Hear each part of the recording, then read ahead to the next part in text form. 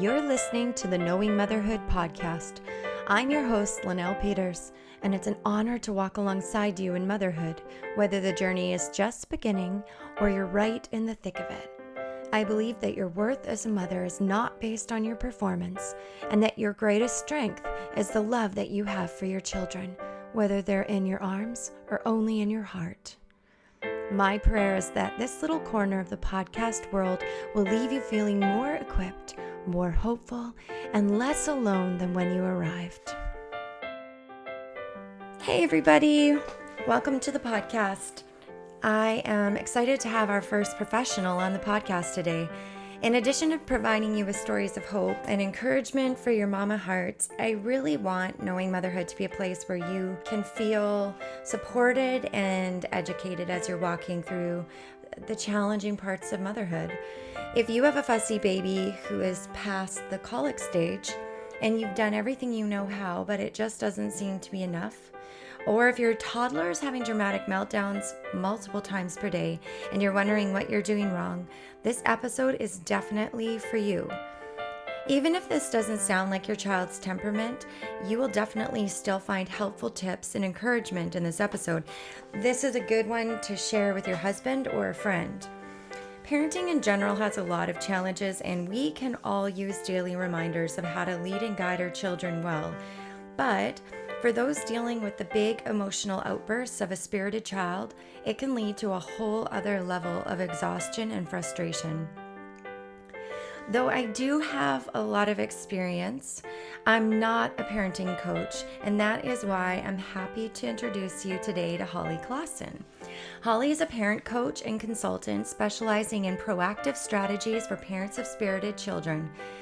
She has a master's in family and human development, has authored several ebooks, including The Fussy Baby Survival Guide, and is a former contributing writer for Huffington Post Parents.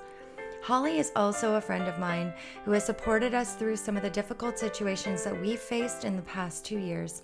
She has a tender heart for families who are struggling and a huge desire to help bring peace to the homes of spirited children. Today, we're talking about how to recognize the signs of this type of temperament and how to begin building a solid foundation for success for you, your child, your marriage, and the whole family. Here's my conversation with Holly. Hey, Holly, welcome to the podcast. Hi, Linnell. Thanks for having me. Okay, so I wanted to say that right off the bat that you and I are getting to have this really great conversation today, only a couple houses apart, which is kind of funny, kind of fun. Yes. And I'm really looking forward to sharing all of your expertise on raising spirited children. And I think it's just going to be so valuable for the listener today. So yeah, do you want to share a little bit just about who you are and then a bit about what you do? For sure. So I am a parent coach and consultant, and I specialize in working with parents of spirited or strong-willed kids. I'm also mom to 2 kids who are older now, one teenager and one almost teenager. And I kind of started my journey into this whole area of spirited kids when my youngest was a baby. So that was about 12 and a half years ago. And I don't know, do you want me to go into kind of how I got started? Yeah, absolutely. Yeah? Okay, okay. So he was born a very, very fussy kind of colicky baby. And, I noticed a few months in with him that he just didn't seem to be getting any easier. And we had visited a lot of doctors and our midwife and the hospital, and sort of no one could tell us what was really wrong with him. And, we went online and we read books trying to find out why is he so fussy. And once the colic had ended and he was still fussy, we thought, what on earth is going on? And it was then that I came across this whole idea of the high need baby. And there wasn't a lot of information out there at that time about these babies, but I immediately recognized that this is what my son was like. And because it was hard to find information at the time about these babies, I thought, man, this could be a way that I could help other parents who are dealing with the same thing. So it was when he was about 5 months old that I started a website, thefussybabysite.com, just to provide resources and information to parents. And sort of over the past 12 years or so, it's kind of, the website has grown and has come to also include Facebook support groups for parents. Almost about 50,000 parents at this point are part of the groups. It's amazing. Wow. Yeah. And then has also sort of led to this new stage of my, I guess my professional life, of becoming I went back to school to get my master's degree, and I'm now offering coaching and consulting and workshops to help parents of spirited kids. Yeah, that's amazing. I love what you're doing. I think it is so valuable. And when you were talking there at the beginning, I had a thought. I wanted to ask you if you could just describe a little bit about what some of those early symptoms were, like after the colic passed, for Sam. What were some of those early, maybe if you could get into a little bit more of the specifics about what you saw and what you experienced with him that felt just a little bit different than what you maybe would have expected. For sure. Yeah. So as a newborn, he had a lot of troubles sleeping and feeding, and cried and screamed constantly. Literally, I would say for the first 4 weeks, he could not be awake and not screaming. So, in our minds and from what we knew, this was likely just colic, really, really bad colic. But then once he kind of hit the 4 or 5 month mark when colic should be gone, he was still really fussy and still really kind of demanding and needed constant attention and just kind of, irritable. And, and then the flip side of that was he also was when he was happy, he was extremely happy and so fun to be around, and just, his smile lit up the room. But then if he was frustrated or tired or uncomfortable, all hell would break loose, and it was like, a full-on meltdown. Even as a, sort of a 10-month-old baby, I think was when he had his first meltdown. So you were seeing extreme emotions already that early Yeah, on. for sure. Yeah, right from day one, we saw extreme emotions. Okay. Yeah. Okay. So you were talking about how you felt compelled to help other mothers, and you had started the Fussy Baby site. Can you talk a little bit about kind of what has happened from the the beginning of starting that to just the kind of the reach that you've been able to have with this site and with the support groups? Can you embellish a little more on that? Because it's been pretty tremendous. Oh, thank you. So like I said, I started the website about 12 and a half years ago, and I remember the very first month that the website was live, I had zero experience building websites or anything like that.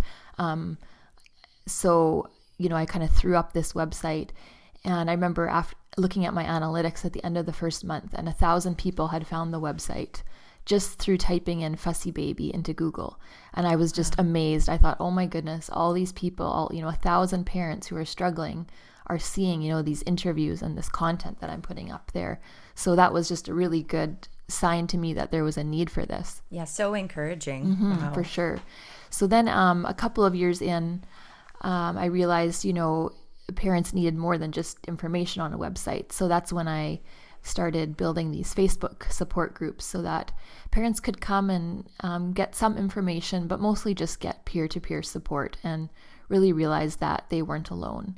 So as I mentioned earlier, at this point, the groups have grown to almost 50,000 parents, and there's actually 4 groups, based on how old your child is. So, if you have a newborn all the way up to a school-aged child, there's a group for you. And so that's really been sort of my passion over the years. And then in terms of what I do now professionally as well, offering coaching and consulting, that's just kind of helps parents take things even to the next step, which is learning, how do you parent these kids in a way that is respectful of their temperament? How do you learn to accept who they are? What discipline strategies can you use that actually work and that don't sort of tame the spirit out of your kid? Because their spiritedness is what makes them absolutely amazing. If you can learn to kind of adapt your parenting style to their personality. Mm-hmm. And I think you see, I mean, even with your own son, that they have so much potential. Mm-hmm. Oh, and, yes. And so many great, strong qualities. Mm-hmm. And I'm sure that's probably a big part of what you work to convey to parents as well, to keep that hope alive for their child and looking ahead. But when they're in the middle of it, it's hard, especially early on. I wanted to ask you if you... what kind of resources were available to you when Sam was a baby? Did you have anything that really helped you and encouraged you, or did you find it difficult to find support in that way? I found it very difficult to find support. I think... Yeah, you had mentioned that, and so that's partly why you started the website. Right? Yeah, exactly. I mean, there were certainly some books out there. There was Harvey Karp's book, The Happiest Baby on the Block, which was great just for giving a little bit of understanding into his fussiness. Right. And then the book Raising Your Spirited Child is an excellent resource for parents, targeted a bit more at older kids, but I read that as well when Sam was a baby. And then, in terms of internet resources, there wasn't a lot. It was a different time, right? This was 2006, so it was a different time online, and there really wasn't much. You find lots of information about colic, but that was kind of it. Not a lot about the spirited temperament. What was it like when you talked to the doctors about him? Did you get any good feedback or help from them? Did they seem to be aware of this temperament? Looking back, not really. I mean, the answer that we got during that newborn period was, it's just colic, and it will go away by 4 months, and everything will be fine. Right. And on the one hand, that was very helpful because it gave us this sort of timeline. If we could just get through to 12 weeks or 16 weeks, it will all be over, and then he'll finally be easy. And then on the other hand, when he did get to that point and still wasn't easy, that was very, very discouraging, right? Because you're hanging all your hope on, you're finally going to have an easygoing child, and they're not. So I think a lot has changed over the years, and I think that doctors are more aware now, right, of the spirited temperament, and I think that's really great because the sooner that you can sort of understand what's happening and understand your child, the easier things are. Yeah, that's right. Did you have anybody in your life, or did you know of anybody during that time in those early years who was also dealing with similar characteristics in their own children and was there anyone else around you? Sometimes it's hard to find those parents who are also walking through it because it's hard to talk about. Yeah, exactly. No, not really. Like you said, it is hard. What I found often is, first, a lot of parents don't even know the term spirited or what it means, or that this might be the cause of their child's behaviors. A lot of parents assume, oh, my kid is kind of wild or really kind of strong-willed or defiant or whatever. And so they're maybe embarrassed or hesitant to share that with other parents. They think maybe it's partly their fault, or they want to protect their child and not speak negatively about their child. Right. So it can be really hard to connect, locally with parents who are going through the same thing. Mm-hmm. And that's why it's a little bit easier online, because you can go and you can Google certain things and you can find online support, and maybe stay a little bit more anonymous, I think. So for me, I didn't really unfortunately have, know of anybody else who was going through the same thing. Yeah, I think it's really, really challenging to know how to explain your own child to others because of that fear of judgment. And I actually experienced that the other day. That we have a child who is a spirited a kid as well. And for me, I've barely ever talked about him. And I know just the other day, I actually had a moment with some other parents where his behavior was was not appropriate, and I was really embarrassed, and I felt like I just did not, I wanted to say, oh, let me explain him to you, but I didn't know how. Yeah.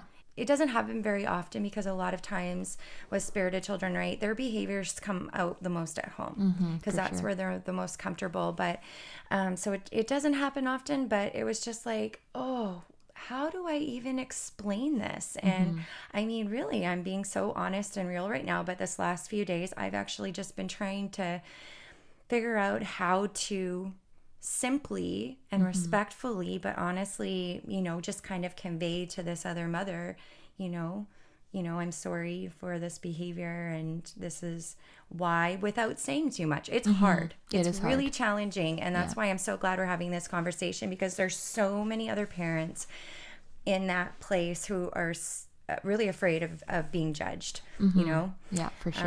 and I'm sure I'm guilty of that in the past, of seeing another parent with a child misbehaving and thinking, man, are they doing their job right? And that makes me feel so bad, but I know it's true. And oh, for sure. yeah, even for us, because I had a more easygoing child first, and we kind of patted ourselves on the back, to be honest, because she was such a good sleeper, and she had her moments, but she was a typical sort of toddler, preschooler, but she was a pretty easygoing kid, and still is. And we thought, oh, it's because we're such good parents, and we started a routine from day one, and we introduced her to a wide variety of foods, and we thought this was all our doing. And then we had our second and did all the same things, and he was nothing the same. I know. And really, I always say, it's only parents of other spirited kids who understand that this, yes, you do have some, you have a huge influence in your child's life, but they're born who they are, and it's up to us to help them grow into their big personalities and become, respectful, confident adults. But it's not always an easy journey. No, not at all. Yeah. Okay, let's dive into talking a little bit more in depthly about high needs babies, and then we're going to children when they're a little bit older, and some of these temperaments that we see with them. Okay, so can you describe some of the characteristics of high needs babies? What can a parent look for, or what would give them a little bit more insight into, figuring out if their child is possibly going to fit in this category? For sure. And I just wanted to start just by saying, because you've used two words, high needs and spirited. Yes. And just, I know you know the difference, but just in case anybody doesn't, we typically, babies who are extremely fussy and spirited are often referred to as high need. I prefer the term spirited, but it's typically they're referred to as high need. And then as they get older, we start to say more that they have a spirited temperament. So it is basically the same thing. But I just wanted to clarify that. Yes, thanks for doing that. Yeah, so for high need babies, sort of typical characteristics that you might see are difficulties sleeping is a huge one. Difficulty feeding or getting into any kind of predictable routine, being extremely sensitive to stimuli, to sort of discomfort or frustration or hunger or a wet diaper. They tend to be very intense and have very loud reactions to things. In fact, the research says that they have characteristically loud voices. So that can be loud when they're crying and also loud when they're laughing, which is the flip side. Yeah, so being demanding, not being good at self-soothing, not being, just being very kind of determined. Those are all things that you might see in a high need baby. And as you're explaining some of those characteristics, it actually brought up a bunch of questions for me. One of the things was you're just talking about the loud voice. And I'm just thinking that's one thing that could be so confusing. One out of many things that could be so confusing, because a child with a loud voice, sometimes that can indicate a hearing issue. Right? Yeah, that's possible, yeah. I know our little guy, he has the loud voice, Mm-hmm. but he also has really good hearing. So, Yeah. and so there's just a lot of little details, where it could go both ways, right? For sure. In a sense. So, For sure. and that kind of just leads into my next question about, can a parent easily confuse high needs baby characteristics with things like colic or teething pain? Mm-hmm. Yeah. Yeah, for sure.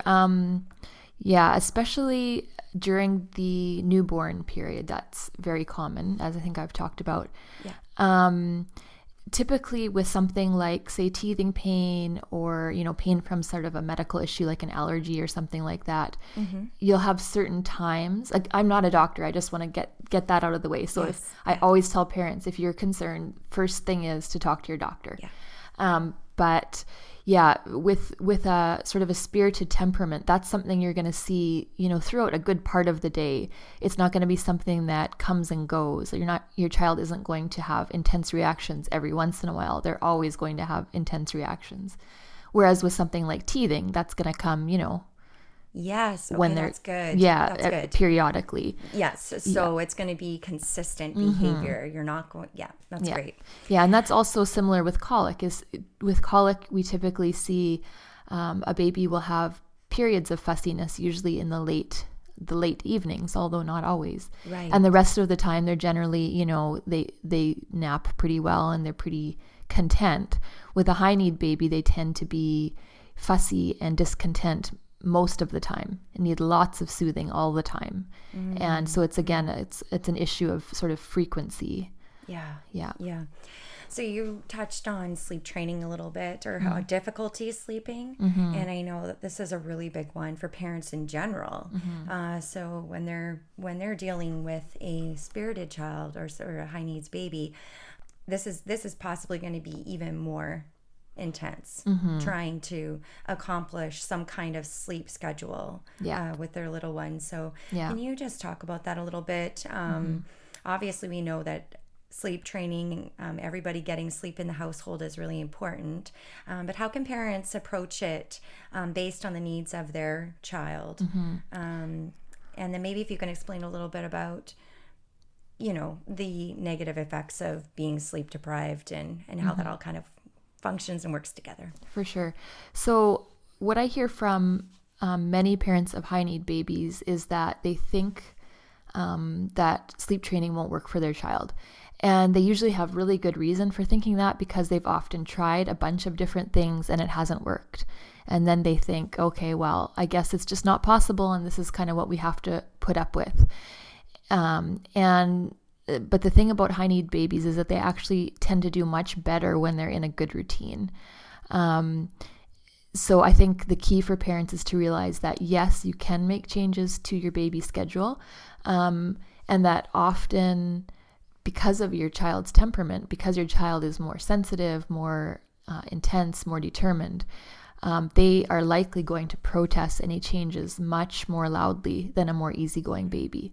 And to not take that as a sign that it's not working, or that it won't, that it will never work, or that they should give up. Just kind of, you need to go into it with sort of absolute confidence and consistency, regardless of whichever method you choose. That is just key, to be sort of 100% confident in what you're doing. Yeah, that's great. Yeah, that's so important. And it's hard when you're sleep deprived. It's hard when you are experiencing stress, right?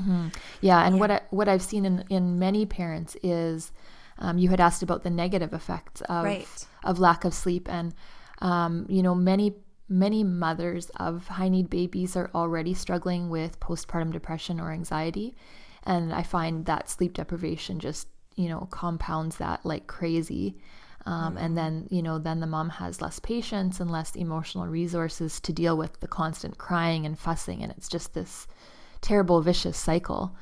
And then for the baby, when they don't get, when they don't have a good sort of sleep routine, and they're not getting enough sleep, all these sort of traits that we've talked about, the sensitivity and intensity, these all become much worse, right? They cry more, they're less able to tolerate frustration, they have more meltdowns.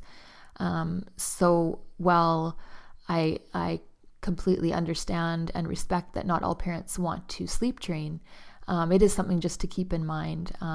You don't need to do cry it out, or, a lot of parents I've talked to are hesitant to use methods that involve a lot of crying because they've already had to deal with so much crying in their child's life. And it's a real trigger too for them to hear their child cry. And I understand that. So, there are sort of more gradual, gentle approaches that you can use. And again, as long as you go into them with absolute confidence and consistency, it usually will work, even for a high need baby. Yeah, it really requires, like any sleep training experience requires a commitment to sticking with something for longer than just a night or two, right? For sure. But it is so hard when you're dealing with those extra challenges.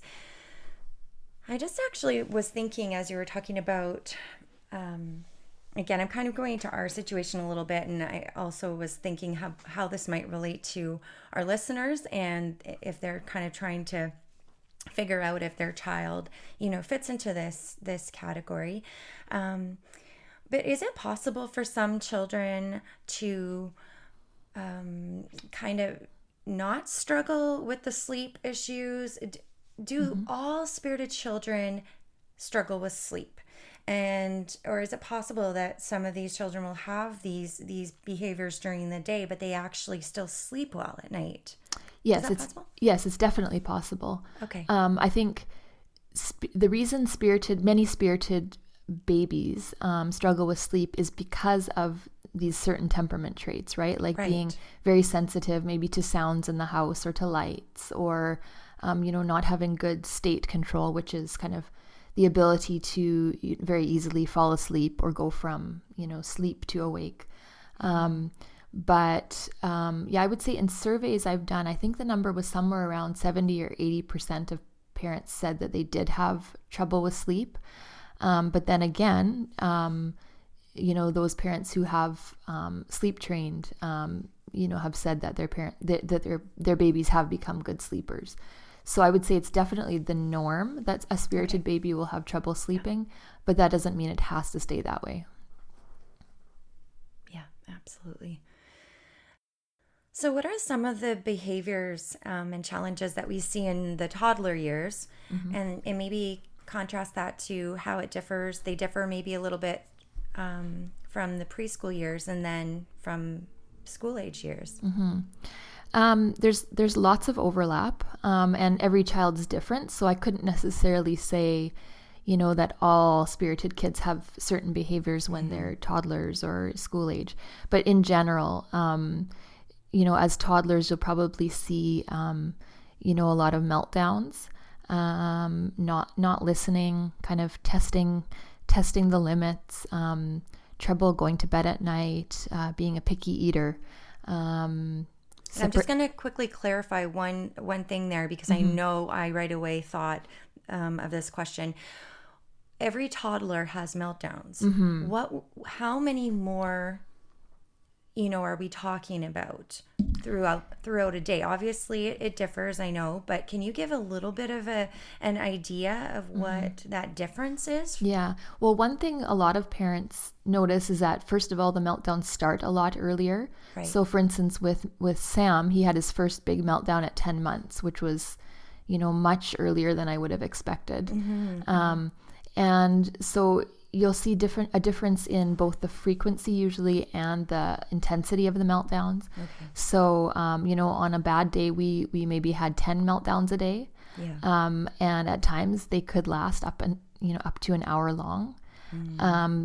They can include, banging their head on the floor, throwing things, biting, hitting, kicking, laying on the floor screaming. So they just tend to be more intense and pretty scary as a parent. You wonder what on earth is happening. And a lot of parents feel really helpless to stop them. With a more easygoing child, you can often, easily distract them and, say, hey, come on over here and let's have a cookie or let's read a book. And, they can shift their mindset a lot easier. But for a spirited child, it, can take some kind of special techniques and different strategies to bring them out of patience to bring them out of meltdowns. Right. Okay, thanks for explaining that. Yeah. So then just in terms of how these kids sort of change over the years, so we know from the research that spirited kids who are parented with a lot of warmth and flexibility actually tend to outperform their peers by grade 1. So in terms of in the classroom, so tend to actually get better grades, get along better with the teacher, get along better with classmates than easygoing kids. So this is kind of when we, often by about grade 1 is when we start to see these really challenging traits become some of their best traits.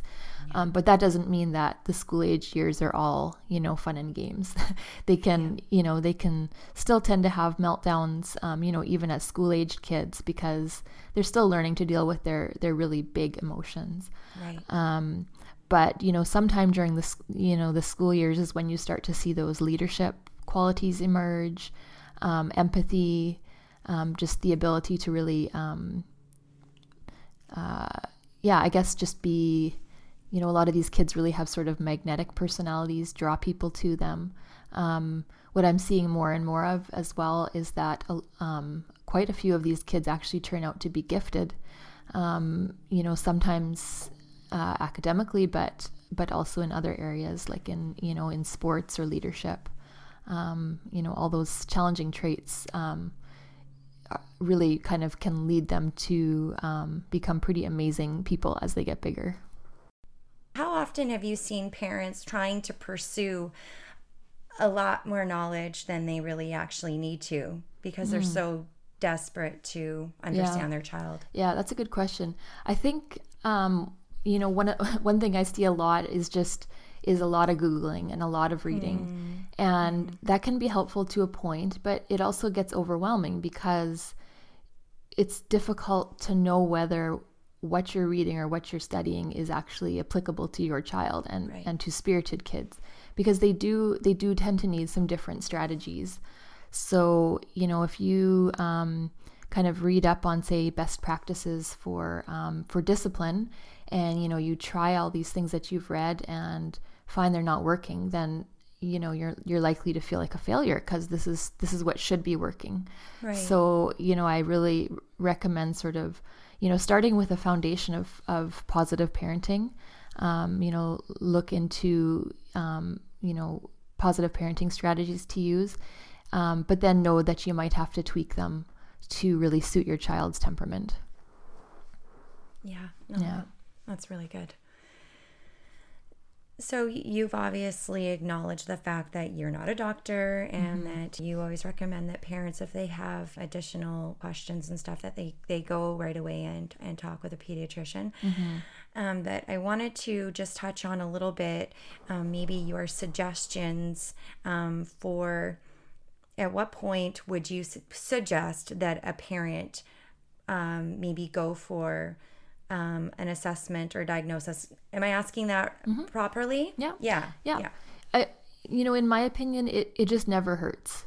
If you have any doubt at all about your child's behaviors, typically, especially meltdowns, that's a big one that parents really kind of struggle with.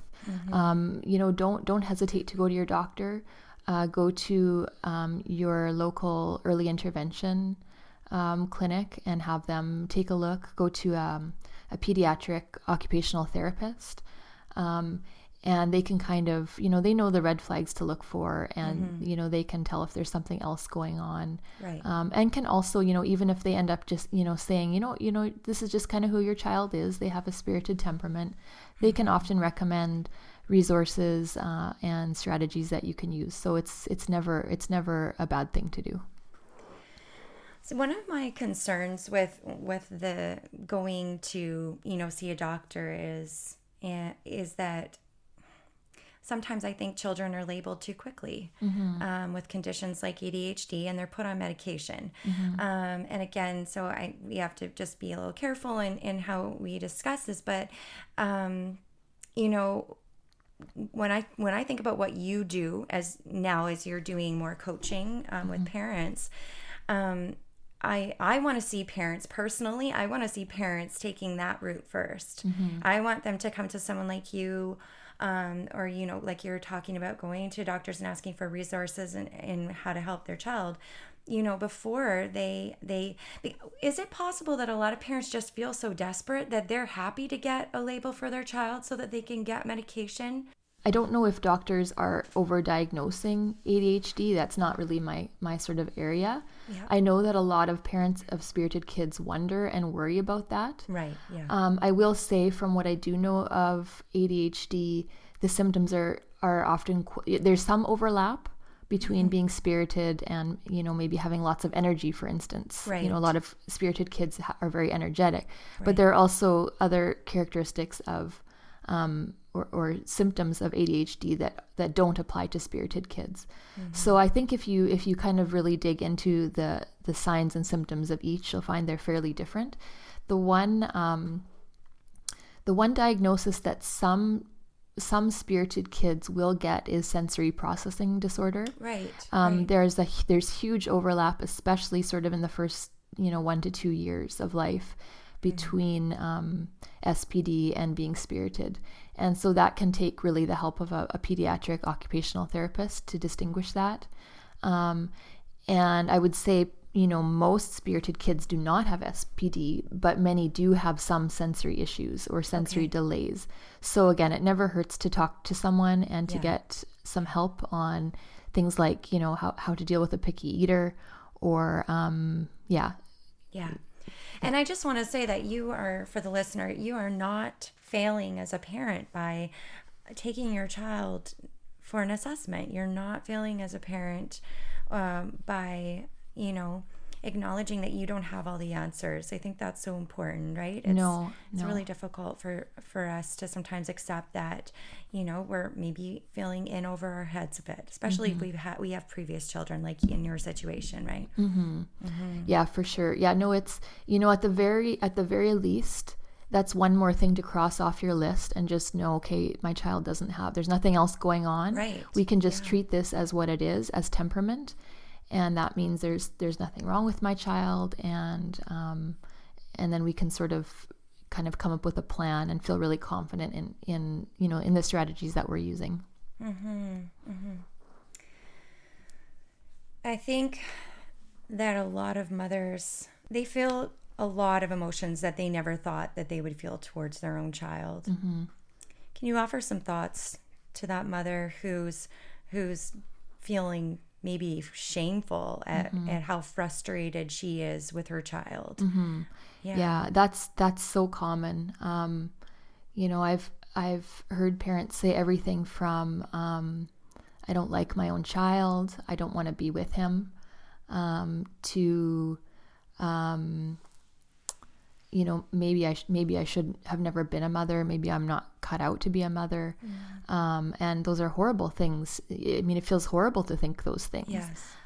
But it's completely normal and so common. And I would just say that these thoughts and feelings aren't a reflection at all of who you are, but it's just your reaction to the circumstances you've been given. Yeah. Around 10% of kids are born with these more challenging traits. And, that's a huge responsibility for a parent, and it requires completely sort of changing your idea of how you thought things would be and who you thought your child would be, and that can be a huge thing. So I would just say, go easy on yourself. Try not to beat yourself up about it. That's all you can do. Yeah, that's right. So in the situation like the one that I was in recently, where I experienced, a really strong feeling of embarrassment with my child's behavior. Again, like I said, it was really difficult to know, in the moment. I just, with all the kids around, I couldn't really explain, right? I kind of had to do the, oh, I'm so sorry thing. But, you know, you leave, and for someone, I mean, for me, I know that I'm really sensitive towards how other people are feeling. And I am always, you know, wondering when I leave them, you know, what are they really thinking about me and my child? So what are some ways that we can, as parents, communicate with others around us, especially close family and friends, because it's not even easy in that department as well, you know, in addition to people that you know don't know as well. Family and friends can, you know, closer ones can be even more difficult to communicate with. How does a parent navigate that? Yeah. It's hard, a hard one. Yeah, it is hard. I have a couple thoughts on that. The first is, as much as you can, you just have to try to stop caring what other people think. As I said earlier, unless you've had a spirited child, you don't understand, right? There's always going to be people out there who think your child is behaving this way because you're not strict enough, right, or you're too strict, or because because of something that you've done or haven't done. And so some people are never going to get it, and it's really not worth your time trying to explain it. So that's the first thought. But then obviously there are times when you do want to communicate, especially with, you know, close friends or family. And I find it often better to use descriptive words to describe your child rather than a label. So rather than saying, you know, I have a high need baby, when you say that, people are more likely to say, oh, but aren't all babies high need? Don't all babies have needs? You know, or, you know, if you say I have a spirited child, you know, a lot of people won't know what that is, or they'll understand it to mean something it's not. So I find saying things like, you know, I'm really sorry about that. He's just very sensitive or very intense. He has a very intense personality. Right. You know, just describe the behaviors or the characteristics you see in your child. That's a much sort of easier way of explaining it, and making sure, that they understand what you're saying. Yeah, that's good. So I'm thinking about the parent who's listening, and they're going, oh, I've just been given a lot of really good information, but I'm still feeling overwhelmed by, you know, how to help my child, and especially my relationship with my child. What are a few things that they could just focus on today to help their relationship with their child flourish? I think the first thing is to really try to accept your child for who he or she is right now, today. That this is who your child is. This is how your child was born. This is her temperament. You don't need to change her, and she's not bad. So I think just kind of that shift in mindset, or the lens with which you see your child, can make a huge difference. It gives you more empathy to what they're struggling with, instead of just predisposing you to, you know, punishing, which we know doesn't work for these kids. You know, it gives you sort of, it encourages you to find other ways to deal with challenging behaviors. So I think that's probably the main thing is just learning to accept your child. And then I think the next thing would just be start doing a little bit of research into, you know, what is a spirited child? What are the traits that we see? Because, you know, as soon as you can see your child's challenging behaviors as simply, you know, skills that they haven't yet developed, or, you know, temperament traits that will get better over time, you know, you stop seeing your child as being sort of willful or defiant, and, you know, see them as struggling. And that, you know, that can have a really positive impact on your relationship with them. For sure. How important is it for a mother to take time away from the house to get replenished, or to, you know, get just refreshed a little bit in some way, just to have some space? Yeah, it's hugely important. I think we have this idea that, you know, we need to do it all, or that we're somehow failing by, you know, getting help.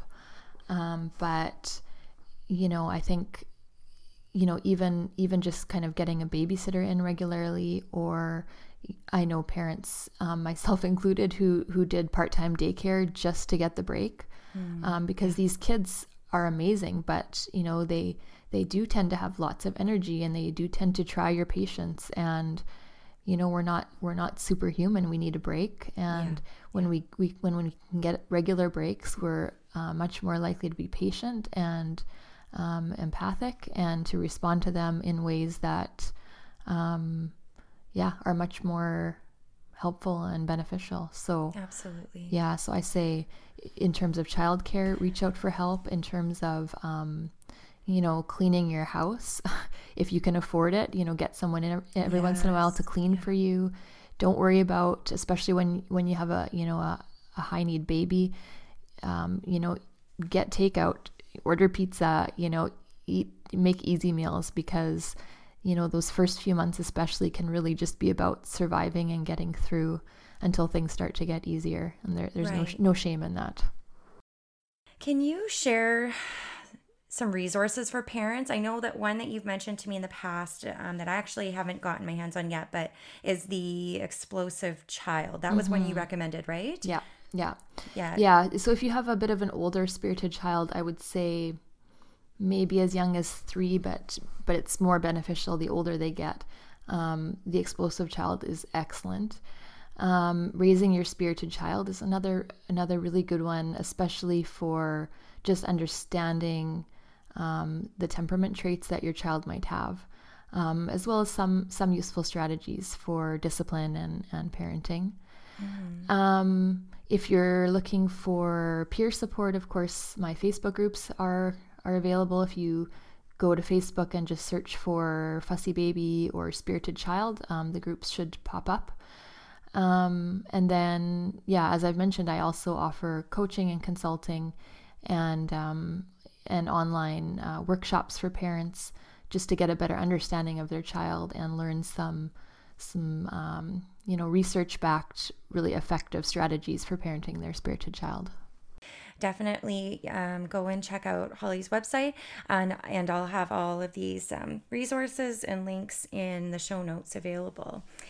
And so before we say goodbye, I just need to say thanks, Holly. I just know that this is going to be such an incredible resource, this podcast for parents. So thanks so much for joining me. And if you don't mind, I've got a little question for you. That's just kind of fun for us to get to know you a little bit. If you had 4 hours all to yourself and someone had already cleaned the whole house for you, what would be your ideal way to spend that time? Well, I would say my 4 hours would probably start with a nice leisurely jog outside, and would probably end with baking a whole bunch of chocolate chip cookies. Those are kind of my the two things I love most in life. Besides my family. Well, I'm going to have to come over again soon, and you can bake some cookies for me. I'm baking some this afternoon. So. Oh, okay. Yeah. I might knock on your door.